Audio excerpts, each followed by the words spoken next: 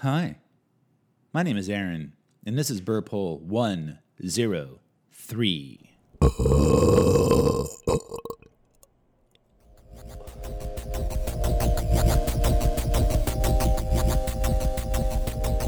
All right, everybody, welcome back to the show. We have a guest in studio. Today's guest is the star of an extremely sweet video entitled Kitten Tries to Save Its Owner from Drowning in a Bathtub.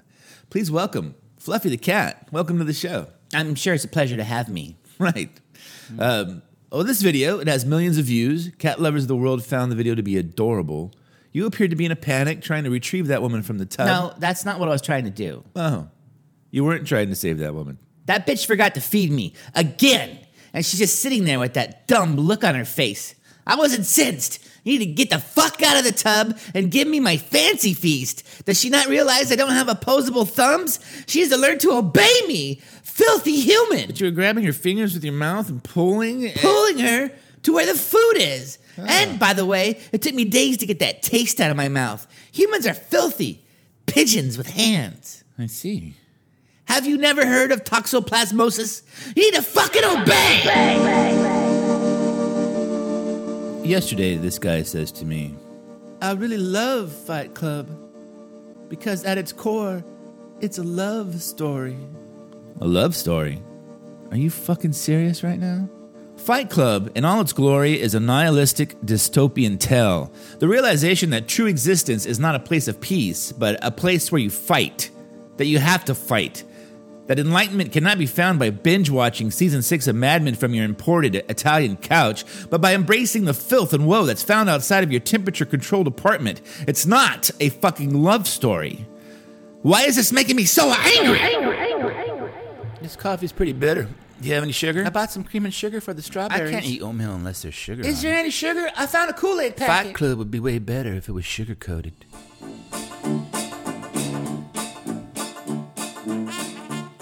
Are you trying to make life more palatable? Are hard realities difficult to swallow? Does the taste of pain upset you? If so, you might have emotional diabetes. Life-altering pain may taste like a bunch of raw broccoli, but it's filled with life-affirming qualities, and it promotes strength. You will become so strong that pain will actually taste great. I was so distraught when my wife left me for that asshole Lysandro. But since then, I dropped 50 pounds and now use my rock-hard erection to avenge my name. Thanks, life. And don't be afraid of the fibrous quality of death. It might sit like a rock in the pit of your stomach, but it's only temporary. Ironically, making you feel more alive. My father's death was a real epiphany for me. I decided right there that I wasn't going to let a thankless job and the accumulation of debt push me 6 feet under. Now I ride around on my beach cruiser and sell marijuana to the wealthy and lonely housewives of Santa Monica. Thanks, life. When you sugarcoat everything, you lose the ability to recognize when something is truly sweet. How could you possibly know what you are feeling when you dip your emotions into a vat of simple syrup? What a fat, stunted, sticky mess you've become. Don't let emotional diabetes weigh you down, and take a bite out of life. And if you act now, you can partake in these great pains and ultimately these euphoric pleasures for free. That's right, for free. Life. Bite it already.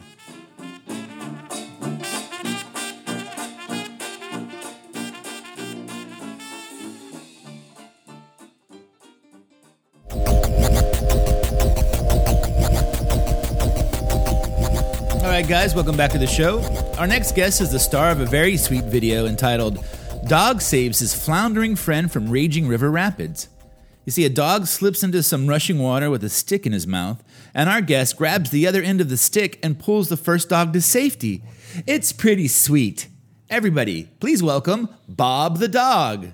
Welcome to the show, Bob. Welcome to the show to you as well. Thanks, Bob. When I watched this video, I thought it lucky for the other dog that that stick was so big. That stick was an enormous stick. It was more of a branch, I guess. If a branch is a really big stick, then yes, that stick was awesome. So, how concerned were you that your friend was being sucked down that river? Oh, he wasn't my friend. He was just another dog, and he had a great stick. You decided to save a complete stranger. That's inspiring, Bob. I needed to save that stick. That other dog had it, and I wanted it. A glorious stick. Huh. So you're saying you weren't trying to save the other dog? Why are we talking about the other dog? Did you see that stick? It was huge. I see. Do you have a stick? Sure, Bob. I'll wave it in your face in a minute. Sweet. I wanna be loved by you, just you, nobody else but you. I wanna be loved by you, alone. Boop, boop, ba-doo. I wanna be kissed by Burp Hole you, is available just you, by podcast. nobody else but Stitcher, you. iTunes, I wanna be Google kissed Play, by you, many different places, alone. including SoundCloud, where you can go to the site burphole.com and actually read along to these essays. You can find us on our Facebook page. I'm on Twitter at burphole. And that's about it. Thanks so much for listening. And listen, you may feel like life is a little shitty right now, but that's all right. It's going to make your life more interesting. I guarantee it. So with that being said, thanks for listening, and I will see you later. See ya!